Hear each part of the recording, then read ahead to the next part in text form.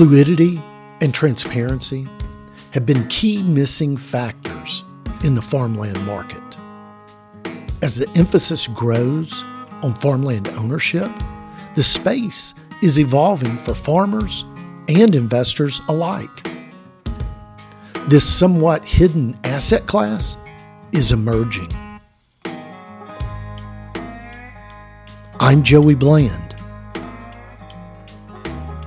and from Circle O Productions, this is Seasons.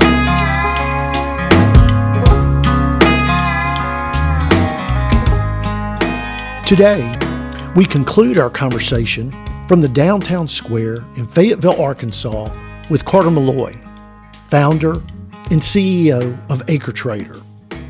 Carter's understanding of the agricultural marketplace and the emphasis on farmer first has investors eager to join the platform.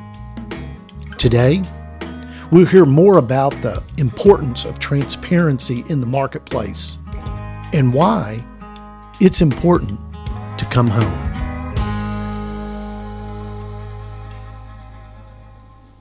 Well, Carter, the impacts of AcreTrader with just the transparency, bringing transparency to the land investing space, to the agricultural space, the fluidity of the market that y'all are adding to. I think you said that AcreTrader is up to 40,000 acres presently that AcreTrader owns. And just to clarify, when AcreTrader buys one of these farms, each one of those farms is set up in a separate LLC, correct? That's correct. So the investor comes on and owns a portion of an LLC that owns an individual farm.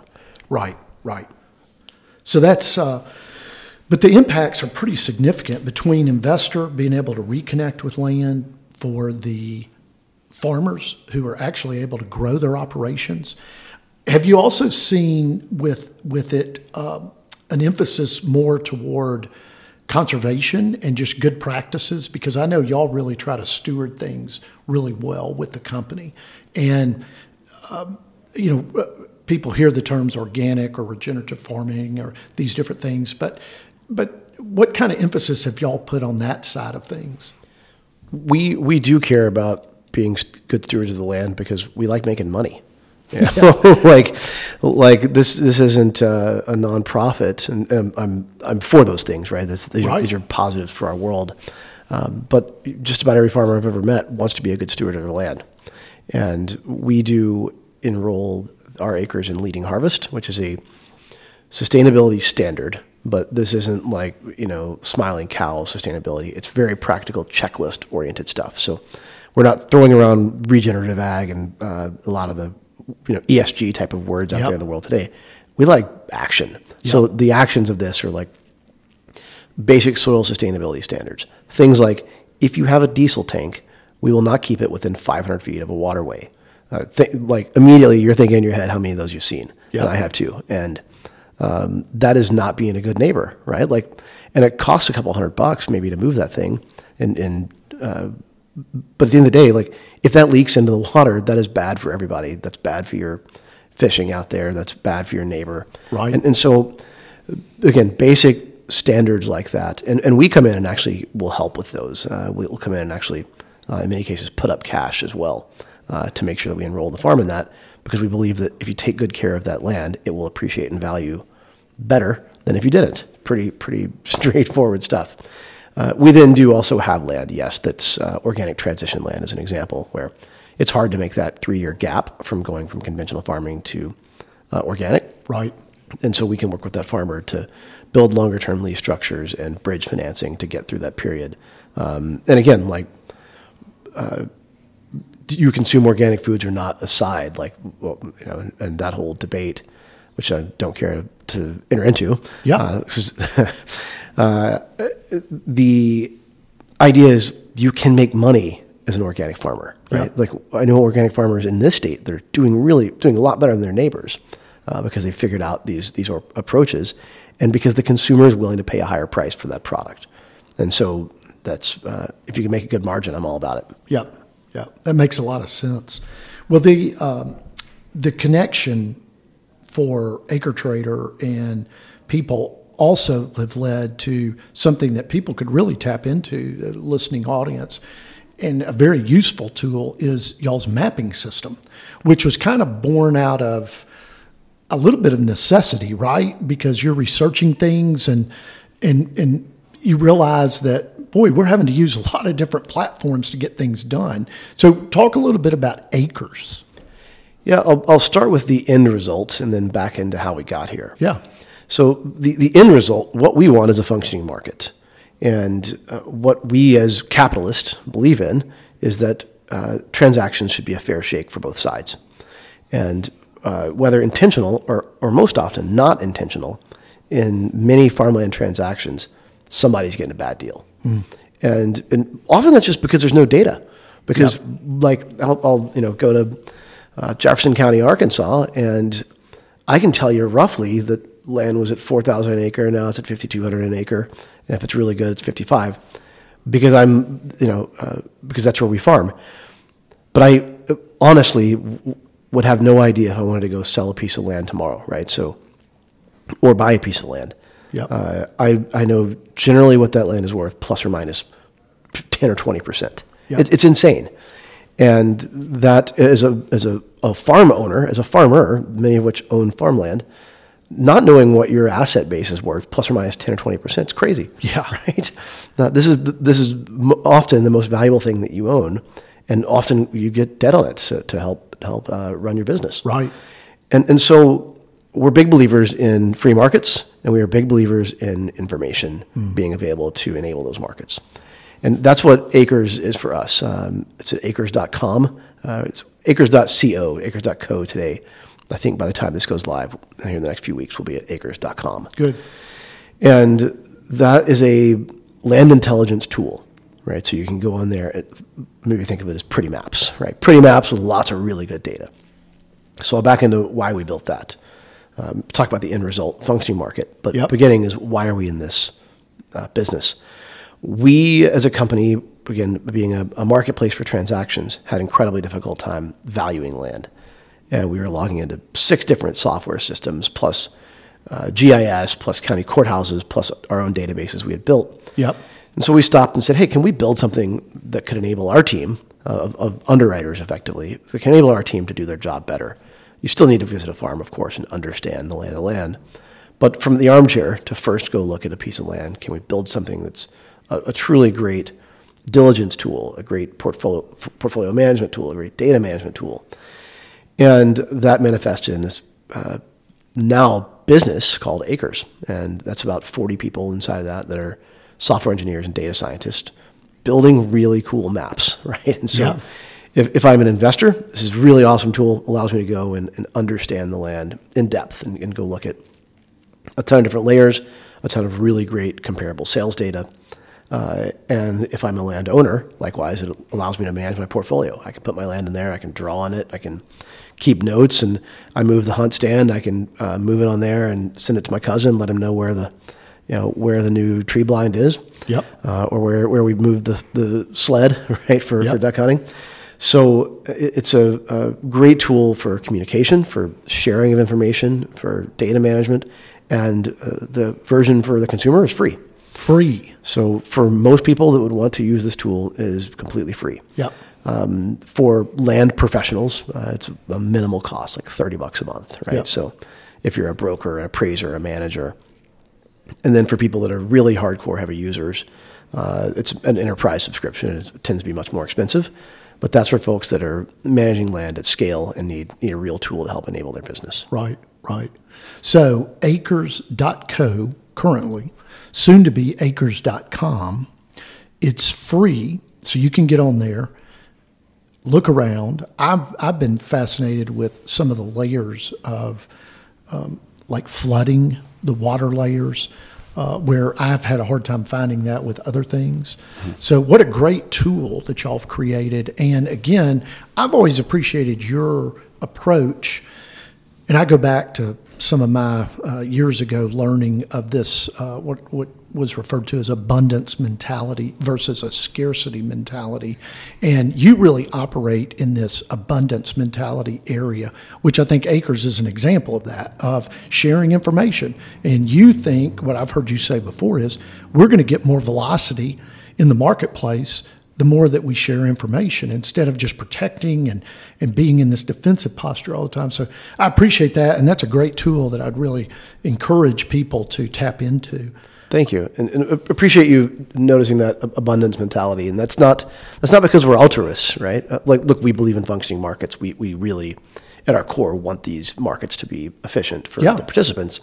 But you're exactly right. Like, we want every farmer out there using the tool and every investor using the tool, because a lot of them, not all of them, will transact with us. That's fine. Right. But many of them will think about us when they want to go grow their business or they want to go invest in land. Well, open source has changed a lot of things, right? Right. And so there's just a different. I appreciate, and I refer to it as abundance, but I appreciate that approach. I just think almost whatever it is, you just get further in life and everything. So that's great. One thing I wanted to ask you about is you have this startup, okay? Back up, you're in the Bay Area, right? Working for a startup. So you're right there in the middle of it. And the cool place to be, I mean, it's a startup culture. That's what's going on. People talk about both coasts, that you've got that going on. And yet you envision this thing that evolves into AcreTrader, and you found it in Fayetteville, Arkansas, which is, in the middle of America. At Fayetteville, Rogers, Springdale, Benton, they're very vibrant. The companies that you've mentioned before, Walmart, J.B. Hunt, Tyson, are all here. But to move and to create a startup in Fayetteville, and to think that you're going to attract good quality people to work with, why'd you make that decision? A number of reasons there. One is a personal one, which is my wife and I moved out to San Francisco knowing that it was an adventure and it was a really great job opportunity, but unlikely we were going to be there forever. Yeah. And San Francisco gets hated on a lot, and the news hates on it a lot. It's actually a really cool place, right? I did not dislike it, but we had children.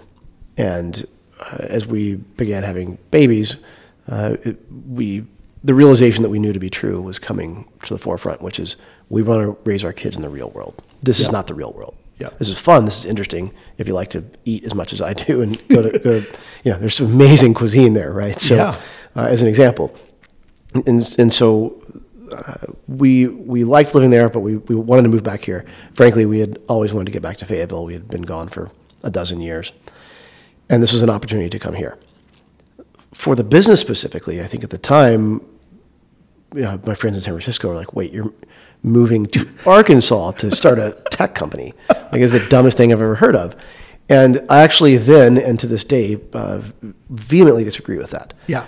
For a few reasons. One, as a business, we want to be close to our customers, right? We like calling from Arkansas. We like that our staff is bringing mud in on their boots from the weekends. We like that we're here on a square in a small town. Yep. It makes us more relatable because we are relatable, right? Yep.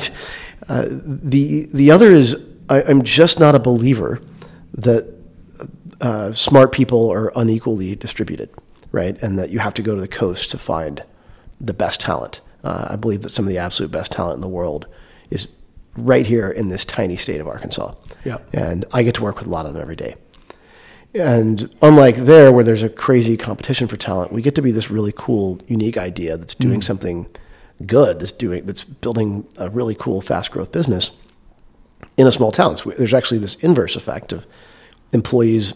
A lot of employees work here. We have a great culture. We're intense about communication, about personal growth and learning, and so we've created a cool environment that means that we do get to attract some of the best data scientists out there. Like, I'd put our data science team up against any data science team in San Francisco. Yep. I'd put our site reliability engineers and cloud architects against the best in the world. But we get to work with them here, which is way more fun, personally and professionally. So I feel very strongly that this is a great place to build a business, and the term startup describing a fast growth business is a great place for that. We're now 5 years old, so we're actually a business, I guess. We're here for the long term. And we're about 125 people, but I feel very confident with those folks and looking around that we can continue to grow our headcount with really, really talented folks here. Yeah. Well, that's a great perspective, and I love it because it is kind of counterintuitive. And I think that's a great insight from you to realize the talent level, the opportunity that you have here, and even the inverse effect of having a startup. And I think just anecdotally, I know there's a coffee shop just across the parking lot from y'all's office. I walk in there and see a dozen AcreTrader employees. So you've had to see some impact to your business being here, and you have been intentional. Not only are you just kind of spread around the area, but you're right here on the square in downtown Fayetteville. Y'all have been very strategic. But have you seen growth? And again, you've gone through the pandemic, and so things have changed a little bit, but have you seen growth around the square, around this area? And that's got to be related somewhat to AcreTrader.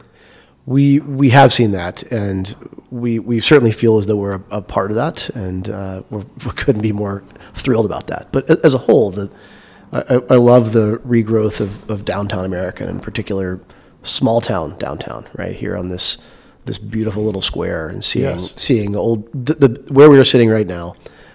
2 years ago was completely derelict.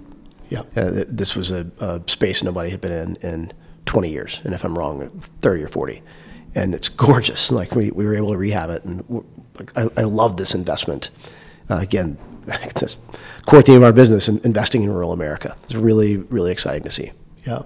So not only are you doing that in Fayetteville, you're doing it in agriculture, but I kind of want to end up coming back to a personal note, if you don't mind.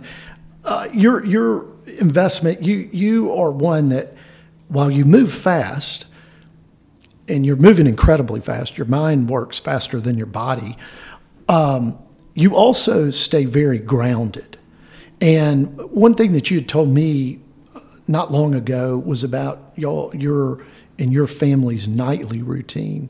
If you don't mind, repeat that, because I think it's interesting. I think people would be interested to know, here you are, heading up this startup, founder of this startup, growing like crazy, a lot of things going on, and yet every evening you do what?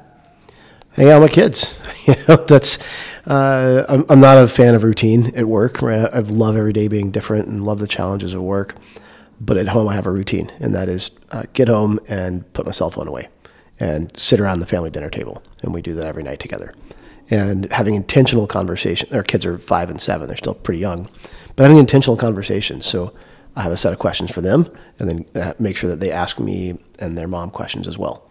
And so just engaging with them in a family setting. We do screens. We let them watch cartoons on the weekend. We don't want them to be like total Luddites, but as a whole, we really value spending time together as a family, having conversation, being outdoors, and doing fun stuff. It's a lot of fun to. Don't get me wrong. I am absolutely addicted to my phone. Right. It's something that I want to look at every minute. I want to check every email. Yep. Respond to people as fast as I can. Check Slack, all that kind of crap. But it is really nice to put it away for a few hours each night and have a routine. Have dinner, give them a bath, put them to bed, and have a good time. Yep. Yep.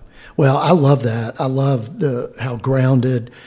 I appreciate your time just sitting down, because I know you're very busy, but sharing more of your life, more of your connection to land, the impact that AcreTrader is having on investors that are able to reconnect with land, the impact AcreTrader is having on farmers who they're able to partner with, they're able to help farmers grow their business, the opportunity people can have of tapping into the Acres site to really research land and use the mapping, and then to be here in Fayetteville, put an emphasis on such a beautiful place, but a place that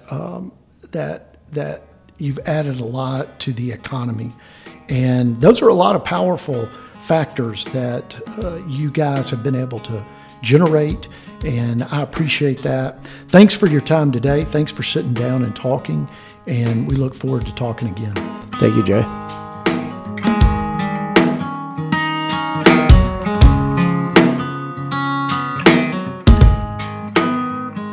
Our time in Fayetteville, Arkansas has been inspiring. From this small Northwest Arkansas location, the needle is being moved on farmland investment. Right here in Middle America, creatively moving forward is occurring. At the same time, staying connected.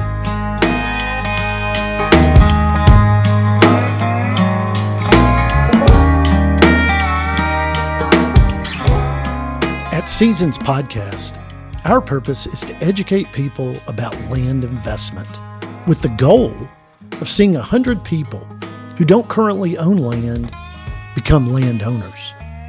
Our method is helping people reconnect with land through hearing other people's stories.